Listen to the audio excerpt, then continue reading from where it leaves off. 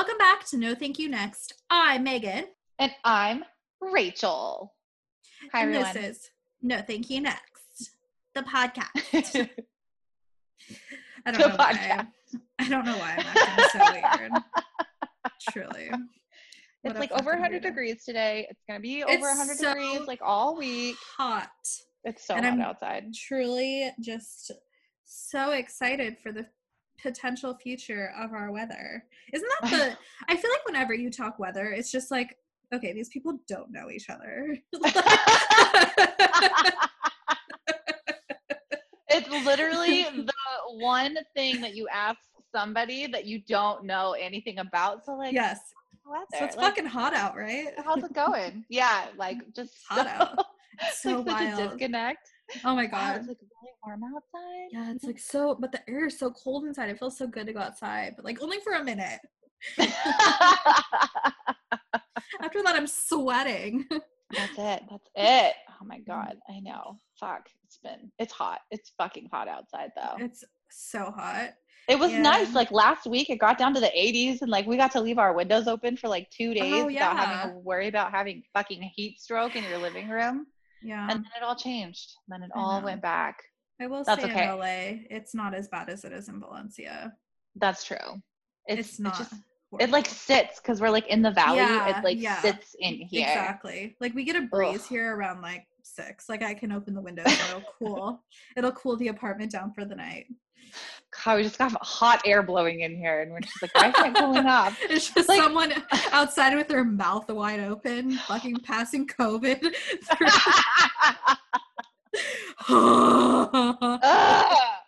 That's how it feels. Fuck out. God. Well, update on me. So since we last recorded, I took a spill. So Rachel and I feel like several years past, we both broke our bones the same year, our first ever broken bone. So here I was taking out the trash, and the last step was brick, and said brick was not put in very well.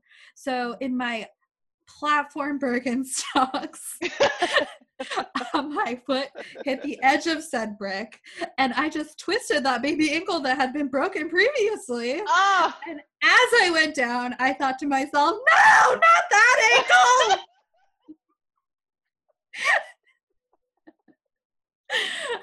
But I stayed silent. Break my fall with my weak wrist. So then, yes, my beautiful weak right wrist. Oh, there's Buddy. Sliding into view. My beautifully gentle, brittle right wrist decides to put all my COVID weight on it. And so wonderfully, my boyfriend, before leaving, parked his car in a location that a car should never be, where I ran into his bumper. And then I just sat there for a ping pong ball. Yes. And then I sat there, I took check of all said body parts, and out comes Buddy, barking like Lassie, for anyone to come help me. And I'm screaming, shh, quiet. Because Megan is falling down and she can't get up. Yes. And anybody. I'm so embarrassed. I think I'm going to throw up. I'm so nauseous from the pain. Oh no. I want no one to come help me. No. I want no one to see this mess of an adult on the ground. And so I was okay. I went to urgent care, scared of COVID, but got x-rays and nothing was broken. Thank God. So finally today, oh my God, I was able to turn on a faucet. Like the motion of twisting with my right hand is so painful. It's so painful. And finally today I've like got some motion that I can like actually, and my elbow finally popped. Like it felt like my wrist and my elbow just feel so tight that it's like I'm finally doing better. It's been 2 weeks almost. Oh my God. Yeah. I'm glad you're doing better. That just sends me in like a whirlwind of like, I know. Yeah. It's just like, your body's never ready for that, especially as an adult. We don't fall from such far heights anymore, you know? No. Oh my God. And those platform Birkenstocks, girl. You best believe I went home and got my flat burst Birkenstocks and brought those puppies over, and I feel so safe close to the ground. I don't know what I was thinking purchasing those. Oh my God. So unsafe. Oh I love big clunky Spice shoes. Girl. I know. Oh yeah. You did. Which is so funny because this week you did post about how you love a good clunky. Or not clunky. A platform. The rest of you looks cuter by comparison. Yeah. Well, the rest of me is fucking broken by comparison. With a fucking platform, okay? So fuck you, Sandy from Daria. Just get out of here, fucking fashion president of the fashion club. Oh my God. So truly. I love me a good chunky shoe though. They look so cute. They're so cute. But seriously, fucking Spice Girl realness right there. That's where it all stemmed from. That's why, like in my like 90s brain, I'm like, no, I'm supposed to be wearing platforms. Do you remember like this happened like when we were in high school? They were flip-flops, but they were like this high. Yes. I knew like two girls who would wear them. They were foam and they were massive. They didn't weigh anything. No, and yes, I had a pair for sure. Oh and they God. had like rhinestone V or something on the side. Or like beads all over them. Yeah. Yes, I had those. And I was just watching 10 Things I Hate About You. And they have them in that movie? Well, Julia Stiles is wearing the ones that are like they're foam, but they're almost like I think bamboo or something like under your foot, where it was like a platform, but it was like twisted on the top. Is it like espadrille type business? Kind of, but it was black on the bottom, but like where like kind of when you go to like an elevated to get a pedicure and they don't give you the like ones where literally they break the second you take one step. They like sell you like the ones for $2 and it's like bamboo on the bottom and it's like a fucking palm tree as the design. Yep. Yeah. So it was kind of like those but platform. Oh my God. How did we not all break our ankles in high school by wearing that shit? I remember when I was like probably in 5th grade, whenever the Spice Girls were like hype, I went to Mervyn's and they had the strappiest, like, and it was legit cork, like platform. They were far too big, but they were on clearance and my mom let me buy them. And we went to Pick and Save after. If this isn't an old-fashioned sentence. And I just remember walking around thinking I was the best fucking Spice Girl. Like I was gonna be like a Spice Girl any moment. And every step I took was just like me falling to the side. Like, could not stay up flat for the life of me. I remember looking next to this stranger being like, she's gonna see my fucking shoes, and I just like fell.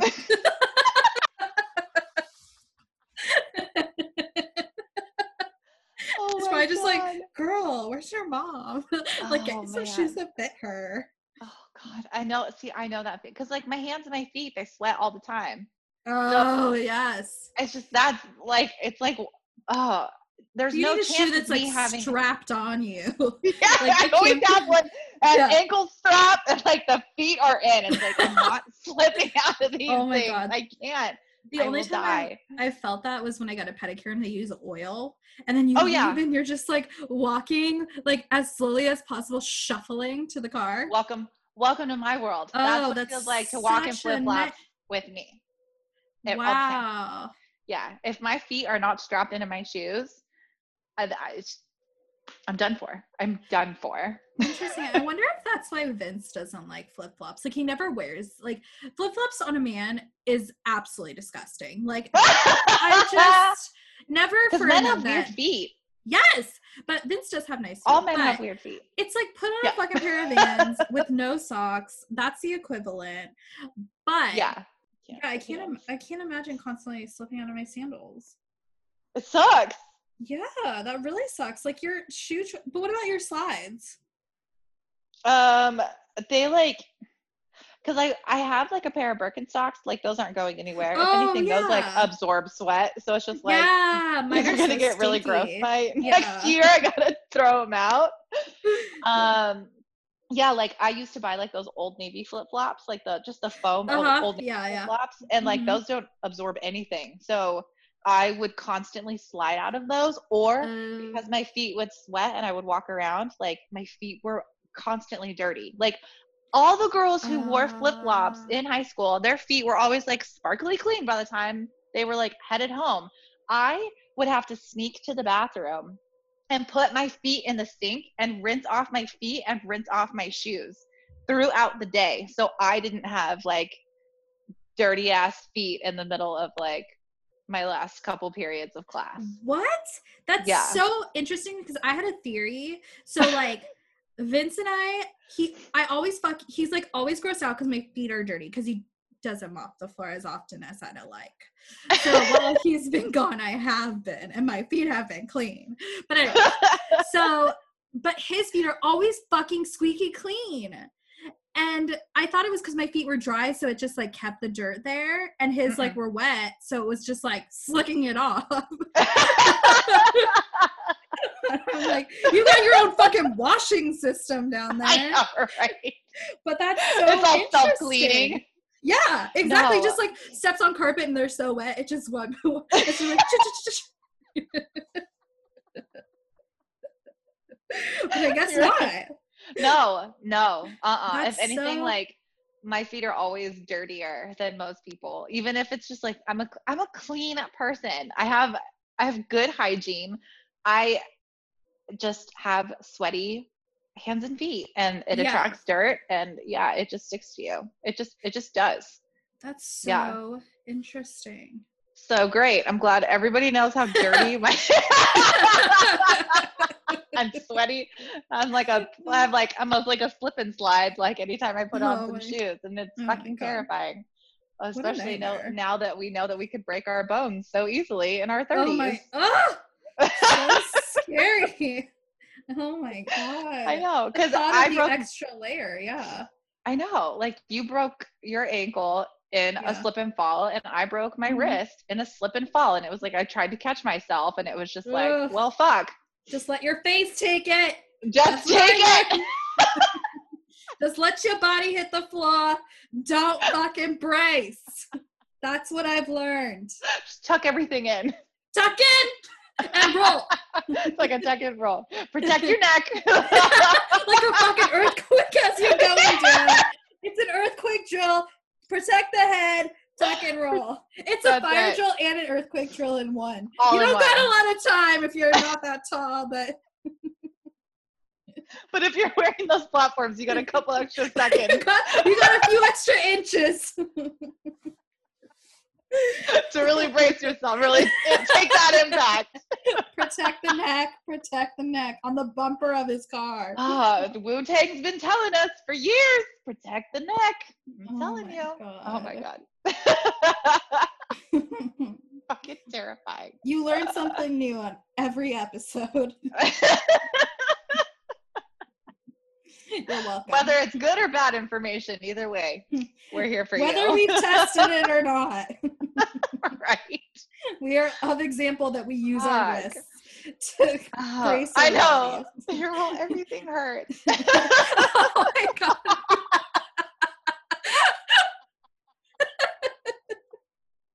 When you checked in, I'm like, it all hurts. Oh my God. My whole body. My whole body. Oh my God. Man. Should we tell the story of what that came from? Oh my God. I think we should.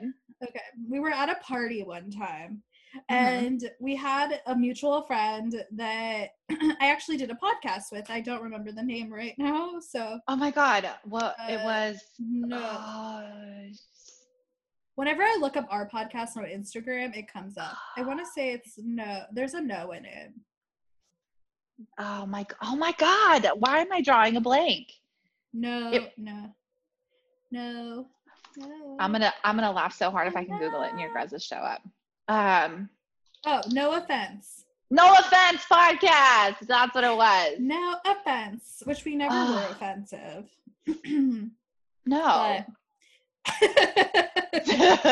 It was literally the most, should have been called the Nothing Podcast, because every episode we had to come up with an idea. It was nothing. And then we would just like shoot the shit. And we talked about movies, and Carrie and I did that Halloween episode. That was super fun. And then he did, and then you guys did another one with like a couple other people that we worked with at Shield.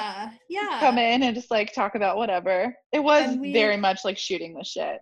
But it was fun. So he and I had like a sibling relationship where we would like kind of like goof around. Well, he tickled me at this party and I went straight to the ground. And there was no wrist blocking action. It was a tuck and roll, protecting my neck, and I went straight to the floor, where he continued to tickle me, and my shirt began to rise, and I said, "No! What did I say? My body! You can see my whole body!" Yeah. Just truly a 20-something-year-old woman screaming at a party. No, you can see my body. Someone who's truly confident in said body, I would assume.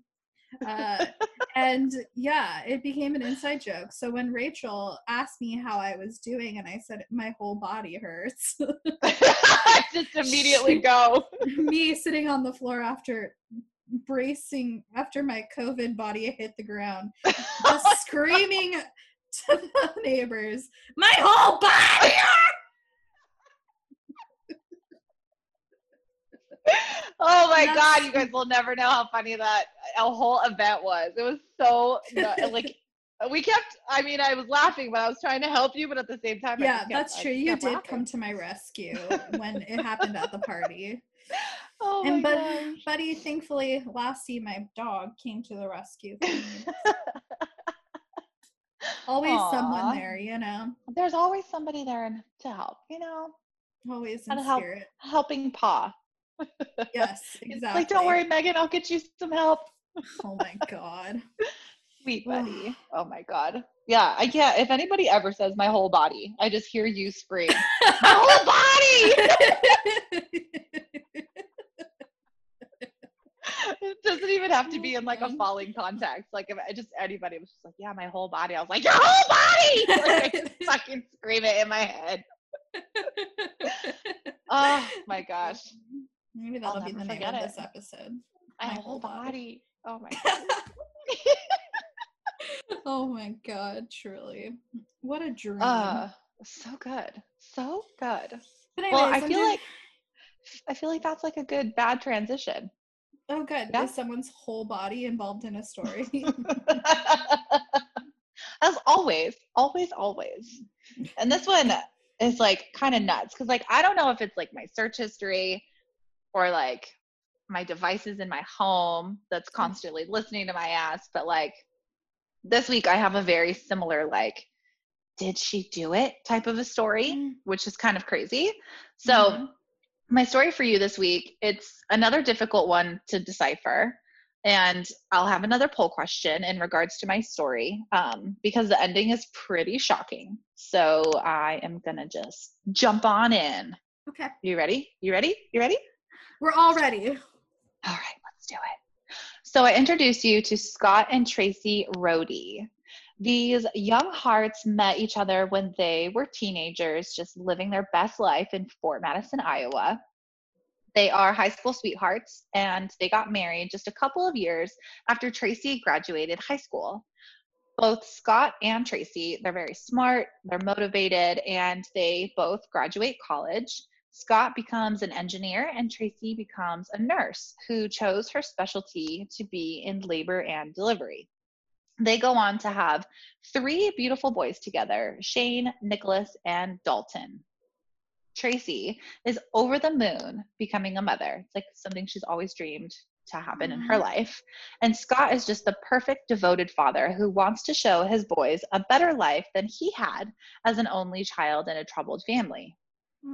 Uh, as always, the family seems to be the perfect picture of perfection, but that was not the case. Like, I always think of that scene from Clueless where Cher is describing Amber to Ty, and she's like, oh, it's a full-on Monet. It's like a painting. From far away, it's okay, but up close, it's a big old mess. Like, oh my God. That quote basically describes every married couple that I talk about on here, because behind closed doors, it's always a different story. Well, Scott is actually very controlling, and he is a very jealous person. So he's basically the big green-eyed monster who also treated Tracy like a possession. Scott would frequently accuse Tracy of having affairs with the doctors that she was working at in the hospital, and he would call her a tramp, and he would call her a whore, like constant name calling, belittling, putting her down, just because he had this insecurity that she was going to leave him for somebody else. So that right there is just a red flag right off the bat. Yeah, and that says to me, cheetahs call out cheetahs. Right? Yes. Right? Isn't that normally the case? Is it not the case? I mean, I feel like it. I'm just gonna add this to the story, but like, he was such a cheater. But yeah, he was such a cheater. Like, they don't talk about it in any article, but like 100%. And there's no evidence, but like, clearly, if he was but so obviously accusatory. So this one incident, like, this is kind of nuts. This would just make me want to like jump out of my skin and like leave this relationship. But there was one night where Tracy had to stay late at the hospital to help deliver a baby. She's probably like the only like nurse or whoever on hand to help this person deliver. And so she arrives home at midnight and no one's home. Her boys are gone, her husband's gone, the car's gone. And she's like, okay, well, what is going on? So she starts to panic a little bit. And she calls the emergency room and see if they have gotten any car accidents coming in, like any young kids or anything like that. And there's no accidents, there's nothing happening. And while she's like frantically trying to figure out where her family could be, she hears the garage door open. And they all, drive in and park all safe and sound. So when Scott gets out of the car, she's got a million questions, as one would have in that scenario. And all Scott has to say about it is that since she didn't come home on time, he put the boys in the car and he was driving around town looking for her to catch her having an affair, to show their sons what a whore of a mother they had. Awful. Like, what the fuck? And especially to like involve your kids in something like that. Like that. Oh my God. That's like a whole other level of like shame and gaslighting and making it seem like it's just, it puts so much like doubt and like horrible feeling into you when your spouse is accusing you of doing this thing. Like, it blew my mind. So the constant accusations and the name calling seemed like something that Tracy was willing to push through in order to stay in the marriage. She loved Scott. She wanted to prove that she wasn't the person he was constantly accusing her to be. And she wanted to stay with the father of her children. She had a lot of love there. It was important to her to stay and to prove to him that, like, no, I am not this person that you keep saying that I am. It's toxic, but she stayed, like most women do, which sucks, but sometimes it's kind of easier to stay in a terrible relationship. A lot of people end up staying because of the amount of time that you've been together, the amount of history that you have with a certain person. You ignore red flags and you forgive and you make a lot of excuses for their behavior, and it just like becomes like your day to day. Like, you don't even think anything of it. You romanticize the beginning and think you can get back to that. Yep, there's a lot of reasons people stay in really bad relationships, for sure. Absolutely. Scott is determined not to share her with another man, so he moves the family to Tennessee, to Missouri, to Arkansas, and finally Texas over the course of 13 years to get her away from this ghost of a man that he is thinking that she's having all of these alleged affairs with. Like he moves them Like- from state to state to state. Like what Like, the fuck? I know, like and they've got kids. Like I In moved her around. career? Yeah, and she's got to find, like, he's an engineer, so I'm sure he can find work, and like she's a Yeah, nurse, but does so like she it's have good. to, like, when you're a nurse, can you just work everywhere? Like, it's not like 4 states like a lawyer. I imagine. Well, like when Mike and I lived in Fresno, we had neighbors where the woman was a traveling nurse. Oh, right, and right. That's they true. Yeah, and they would stay in certain places for only so many years. Yeah. And by that time, they were going to Alaska. So like they were like just getting rid of everything. So they were just like, here's a couple of bikes that we can't fit in our truck. Like, here's a bunch of cooking stuff that we're not gonna need. Best. When somebody's just like, I don't want to like fucking put this on Facebook Marketplace or whatever, like Goodwill. Yeah. I don't want to take it anywhere. Just here. Just And you're like, yes, please. Yeah, that was super interesting couple. She actually wrote a book. Oh wow. And I think, you know what? I want to find it. I believe it's called The Arctic Sun. And I want to say that she autographed the book for me, and I have it downstairs somewhere. But it kind of like blew my mind that like our neighbors like fucking wrote a book. It's pretty crazy. Yeah, like that's crazy, time consuming. Yeah, exactly. It's so nuts. But yeah, she just was able to work wherever they moved, which is super helpful because 5 states over 13 years. It just seems like kind of nuts.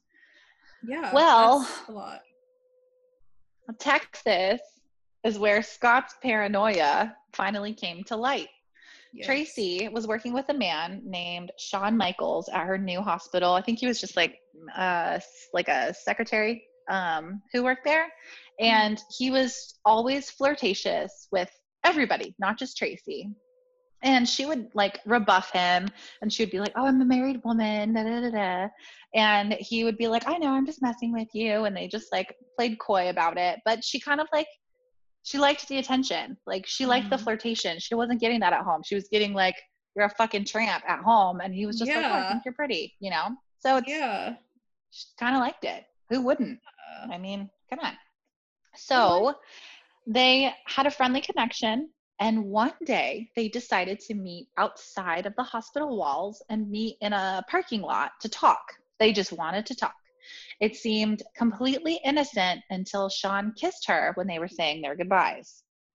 So she was just like, I was taken aback by it. Nothing ever really happened. It was just a kiss. And so 1 week later, Scott accuses her of having an affair, very on-brand behavior for Scott. But then Tracy just blurts out that she has feelings for a man named Shawn in her hospital.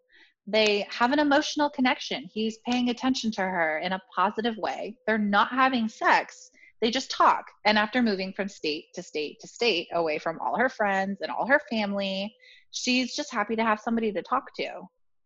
Well, that does not sit well with Scott. And he just looks at her and tells her, quote, you have no idea what you've done. Da, da, da. Scott does something he probably should have done a long time ago, you know, being all paranoid about the affairs and whatever. And he finally hires a divorce lawyer. He wants full custody of the boys. And this comes as a shock to Tracy. She's like, what do you mean? Like, I'm a good mom. What do you mean you want full custody? Yeah. Scott was just on the power move, and he was only going to allow Tracy visitation, and he would use his newfound knowledge of Shawn Michaels against her if she ever wanted to like prove that she was like a capable mom. He'd be like, well, you're having an affair, so clearly your judgment is skewed. But Tracy came back full force, letting him know that she was going to fight for custody for her kids. They later agreed that they don't want to put their kids through this ugly battle, but the divorce would still proceed. So that night after they met the divorce lawyer, Scott flew into a rage unlike Tracy had ever seen. She said that he was so angry and he was scary. He grabs a baseball bat and repeatedly asks Tracy where Shawn lives because he's going to go over there and bash his head in. Tracy's like, right? Like, she's like, we're not sleeping together. I don't know where he lives. I couldn't tell you that information, but that just enrages him even more. And then he turns his aggression on Tracy, allegedly. He grabs her by the throat and tells her that he's going to beat the shit out of her, and continued his typical name calling. So she's just like, fuck this shit, I'm out. Like, that is the last straw for her. And she packs a bag and she gets ready to leave to spend the night in a hotel. And Scott is immediately like apologetic, and he changes his tone, he calms down, and he pleads with her not to leave. Please just stay with me, you know, go to bed with me. Let's just cuddle, and, you know, let's just let it go for the night. So she stays.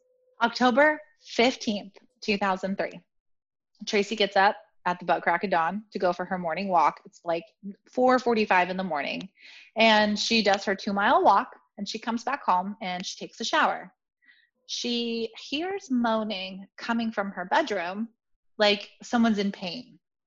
And she goes into the bedroom and she touches Scott's leg to see if he's awake and asks if he's okay. And he doesn't say anything, but he has a pillow over his face.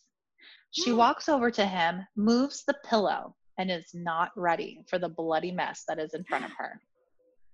Tracy frantically calls 911, and she tells the dispatcher that her husband just shot himself in the head. She touches his face, like the side of his cheek, and asks him if he's still with her, and waited for him to respond, but it was all just painful moaning. Police and paramedics arrive, and they immediately get to work on Scott, thinking that this is a suicide attempt and they need to help this man and they need to get him to the hospital as soon as possible. So there's a lot of like movement, a lot of rummaging, like trying to put this man on a gurney, like get him to the hospital. Yeah. And Tracy is being questioned by police in her home while paramedics are working on Scott. And Tracy is like kind of weird about her hands. And even though the detectives are there in her home, she like walks away from them and she goes to the sink and she washes her hands. So later on down the line, like this move seems awfully suspicious. By mid-afternoon that day, Scott is declared brain dead. And after 36 hours, he is removed from life support and he dies in that very same hospital where Tracy works. Tracy is read her Miranda rights, and she's questioned by police, asking her to repeat her story, her actions, what she found. And they asked her, "You're a nurse. Why didn't you try to help him? Like, you called 911, but you didn't really do anything to like aid your husband." And Tracy says, well, he didn't need CPR because he was breathing. He just needed the paramedics to see, you know, what they can do about fixing his wound. But she didn't make any attempt to slow or stop any bleeding from his gunshot wound. And she claims that she was in shock, but at the same time, she had the wherewithal to call her work to have her shift covered. She was like, oh, sorry, I'm going to be here for a while. The cops are not coming in. Yeah. So it just seems a little strange. There's an emotional love affair happening. There's obvious marital issues in the family. You know, there's divorce, custody arguments, and a nurse who didn't administer aid to her husband. So looking at this, it seems like, okay, this could possibly be a homicide and not a suicide. Texas Ranger J.D. Robertson is a forensic bloodstain analyst who took one look at the crime scene photos and the gun involved and was like, yep, that's a murder. That's not a suicide. Friends of Scott say that he was too devoted of a dad to kill himself. He loved his boys. He was never a suicidal person. And there has to be more to it. While detectives are hard at work trying to prove their findings over the next 2 years, Tracy starts attending church and she meets a district attorney who believes her side of the story and would later go to bat for her. 10 days after Scott's death, Tracy and Sean meet up to talk at an IHOP. But while they're there, Tracy feels like she's being watched. So they go to the Red Roof Inn and they get a room to quote unquote talk. Well, they end up sleeping together. Weird. Yeah, crazy. Yeah, who didn't see that coming? When right? we always shout, get a room, it's to go talk. It's just to talk. It's just to talk, okay? That's what we need when we're shouting, get a room, you two. Get a room. Go get to know each other. Elsewhere. Go get to know each other. That's right. Oh, so they end up continuing their relationship over the next 2 years while detectives dig up more and more information on the crime. August 11th, 2005, and Tracy is arrested for the murder of Scott Rohde. Yes, the scene of the crime was compromised when paramedics arrived to treat a suicide patient, not a homicide. So items are moved around, photographs weren't taken with the correct precaution because it wasn't a crime scene at the time. There was just a lot of scuffling happening in the home, which is like awful if it's like an actual crime scene, because you want everything to be exactly as it was to help you piece the puzzle together. Ranger J.G. Robertson saw evidence of a murder by looking at the gun itself. So here's what detectives found during their 2-year search. Tracy had decided that morning that, so like this is how they mapped out what happened. Tracy decided that morning that if she wanted to keep her kids and carry on this emotional relationship with somebody else and get out of her shitty situation, she would have to get rid of the problem. So while Scott was asleep, Tracy allegedly put a pillow over his face to 1, muffle the gunshot, 2, she wouldn't get any blood spatter, like back spatter, on her after shooting Scott. And she kind of disassociated herself with what was happening since she couldn't see it physically. You know what I mean? Yeah. So, like, if he shot himself and it was a suicide attempt, why would he put a pillow over his own face? It just doesn't make sense. But there was a pillow there like the entire time. So there was a gunshot through the pillow? Through the pillow. It just, like, I'm going to commit suicide. Bye, everybody. Like, no. And then you wouldn't even, no. It just doesn't make any sense. It doesn't make any sense at all. So after firing the gun, she drops it because she was just like shaken up by like the backfire and the fact that she just shot her husband in the face. Yeah. And after she drops the gun, she's just sitting there waiting for Scott to die. But while waiting, she realizes, oh shit, if the gun is found on the floor, it may look like a homicide. But if the gun is in Scott's own hands, it'll look like a suicide. So she picks the gun up off the carpet, places it in his hands. And it's weird because the way that the gun was in his hands, the right hand had like the barrel and the trigger like in that hand, but then the barrel was in the left hand as if he was like cradling it. It was like a small handgun. But it just seemed strange because normally if that were to happen, you would fall and like your arms would go on either side. Yeah. So they're like, okay, well that's weird. So there's no blood on Scott's hands. There would be if he shot himself. But through the pillow? Through the pillow. Would there be blood? If I feel like this is kind of weird because the way that Scott's hands fell, like there wasn't really any, I don't know. That's where like the confusion comes into play, like whether she did it or whether he did it. Because if there was a pillow there and he had to do the reach around and shoot himself and then there was no back spatter, like his hand would be clean. But there's blood on the gun, but there's no blood on his hands. So that was another indication that something is not right here. Interesting. There's blood on the handle of the gun, and then there's coagulated blood inside the gun itself, like where you would like. Well, that would make sense. I feel like. Yeah. So but it was weird with like how much blood was in it. Oh, okay. And this is why. So after he died and kind of bled out basically in the bed, the blood went from the bed down onto the floor. Where the gun was apparently dropped. So there is this like weird shape of blood on the carpet. And the blood stain, it's like weird. And I have pictures of it so I could show you guys. But it looks like the holster fits one side of the blood spatter or the blood stain that's on the carpet. And then the back of the gun is like against the other side. So it looks like, okay, that's where a bunch of blood could go into the back of the gun based on so it had been how it sitting there fell on the floor. Got it. Yeah. So it had been sitting there. The blood was dripping onto the carpet. But then when she realizes, oh my gosh, this has to look like a suicide, picks up the gun with the blood coagulated into the back of it, puts it in his hands. It left a really interesting shape on the carpet, which actually matches the back end shape of the gun. Whoa. It's kind of nuts. I'll send you the picture. It's nuts. Okay. Tracy claims she never touched the gun, that she said she saw it in Scott's hands and it was lying in the bed sheets where the blood was pooling from Scott's gunshot wound. Tracy also claimed that the prosecution and that the police, they just picked apart details of the scene and they mapped it out as a murder.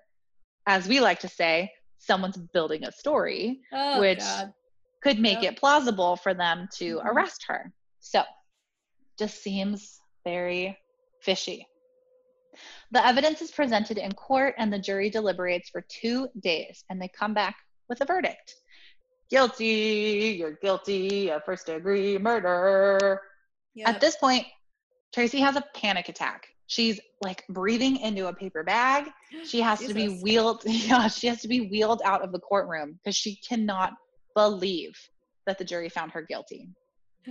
So she gets locked up into a holding cell while her sentence is being decided. So this is nuts. I did not know that Texas does this.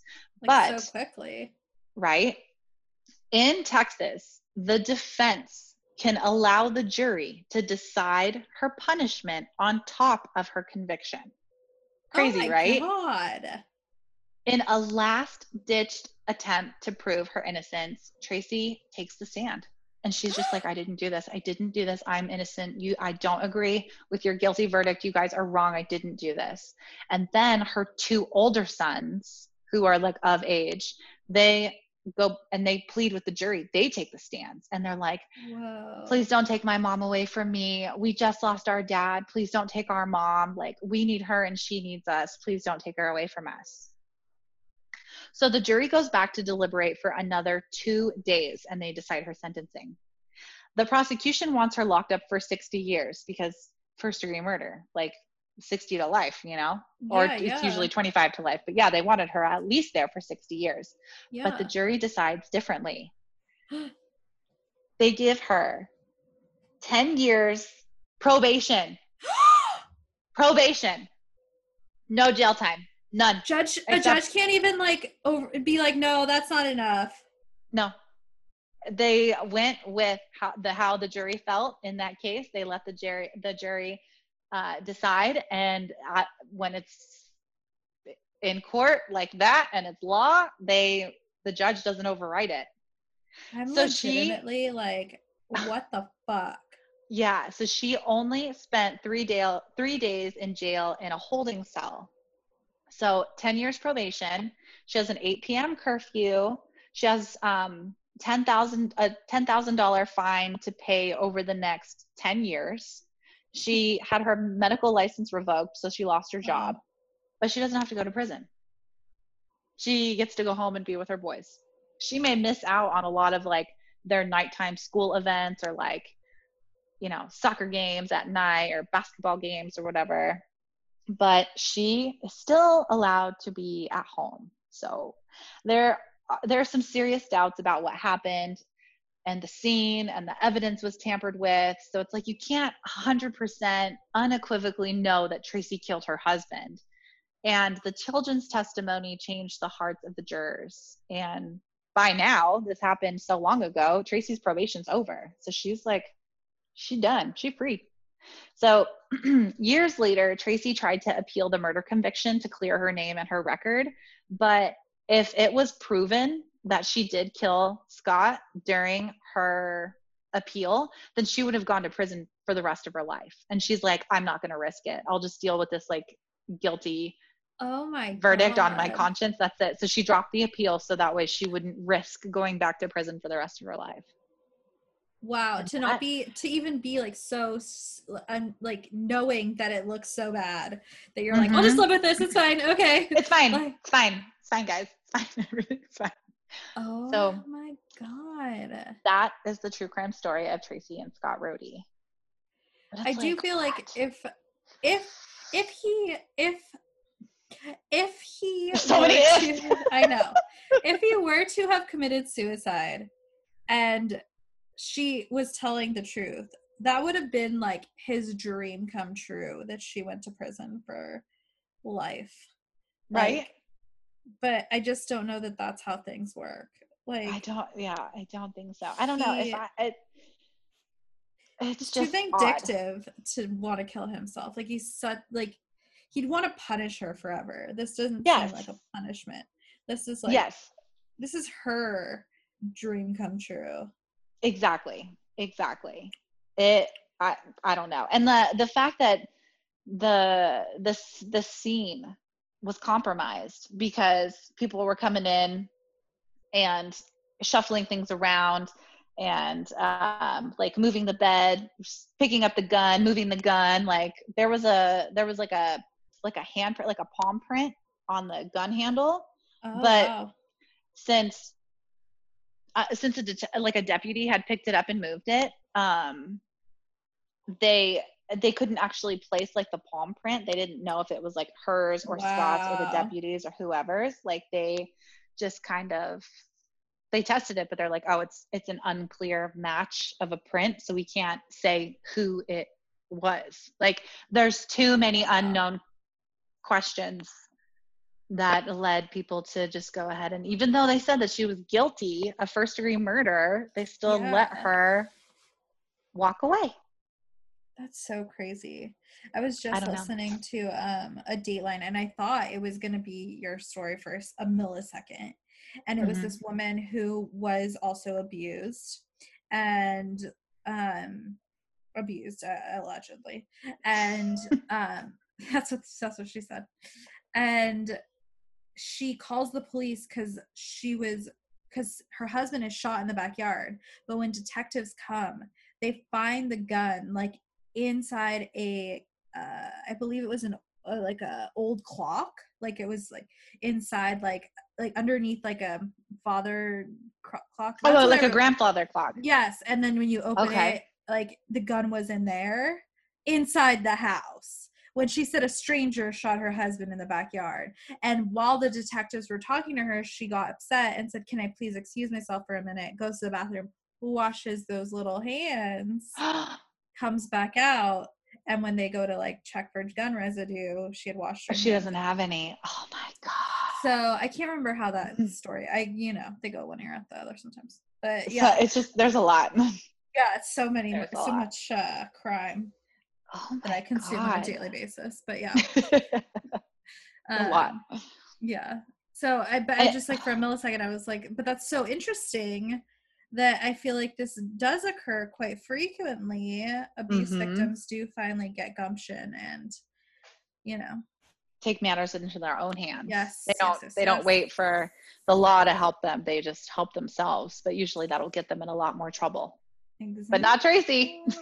No, not Tracy. That girl, fucking Texas, if they don't,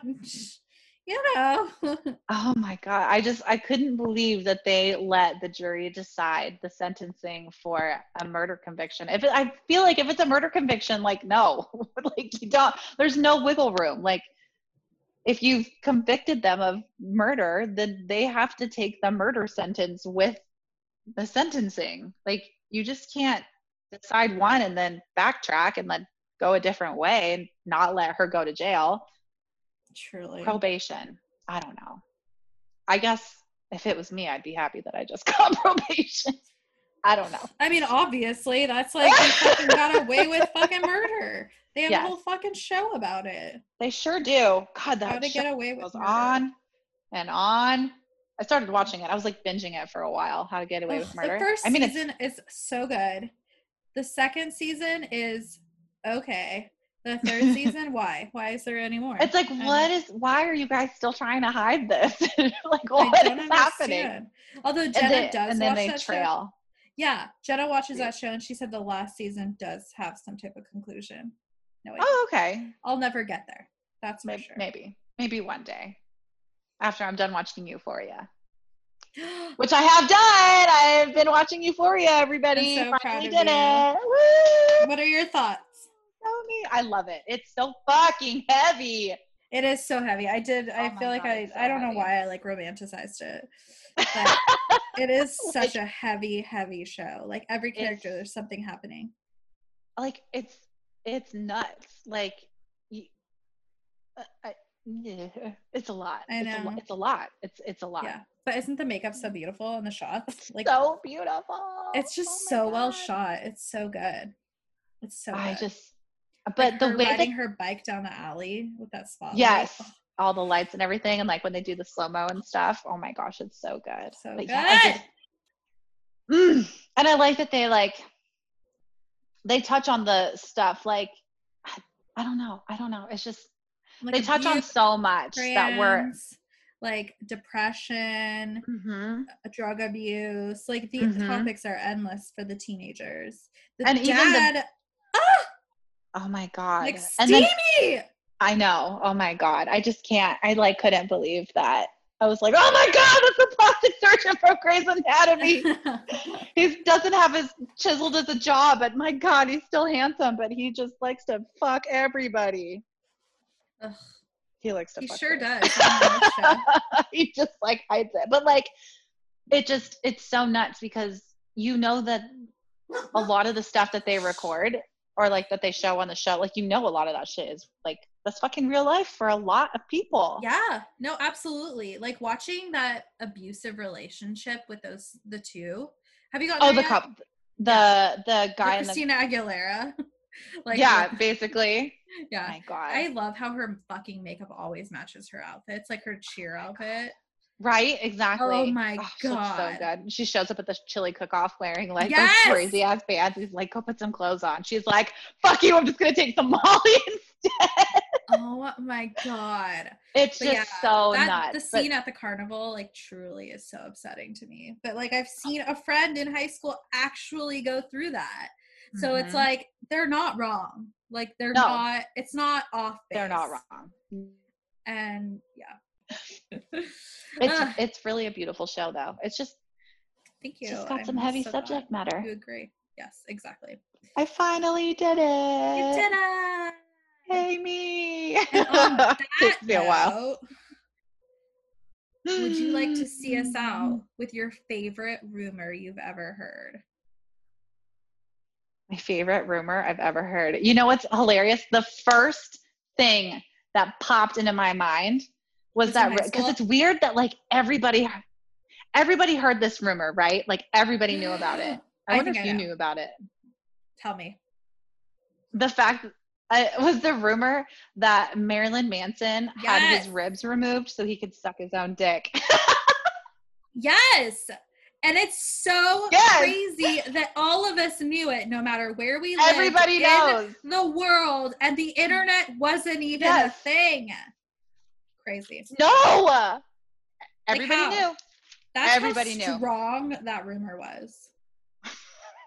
That's how strong it was. And it didn't like change at all. Like it was just like, yeah, he fucking removed his ribs and stuck his own dick. It was just like, that's how it goes. That's how it was. Like that's what happened. Yeah. And yeah. And that's what happened. That's real life and it happened. So who knows? Here we are. Who knows? It's I'd like an Manson. X-ray. You just Marilyn don't know. Manson, send us an X-ray. I wanna if it's not true. I want to know if you have all of your ribs intact. Yeah. Show us the proof. That's it. That's my rumor. Beautiful. Right. Well, then we will see. So I'm glad that we can leave everybody with that visual. Yeah. Just imagine an old Marilyn Manson sucking his own wiener.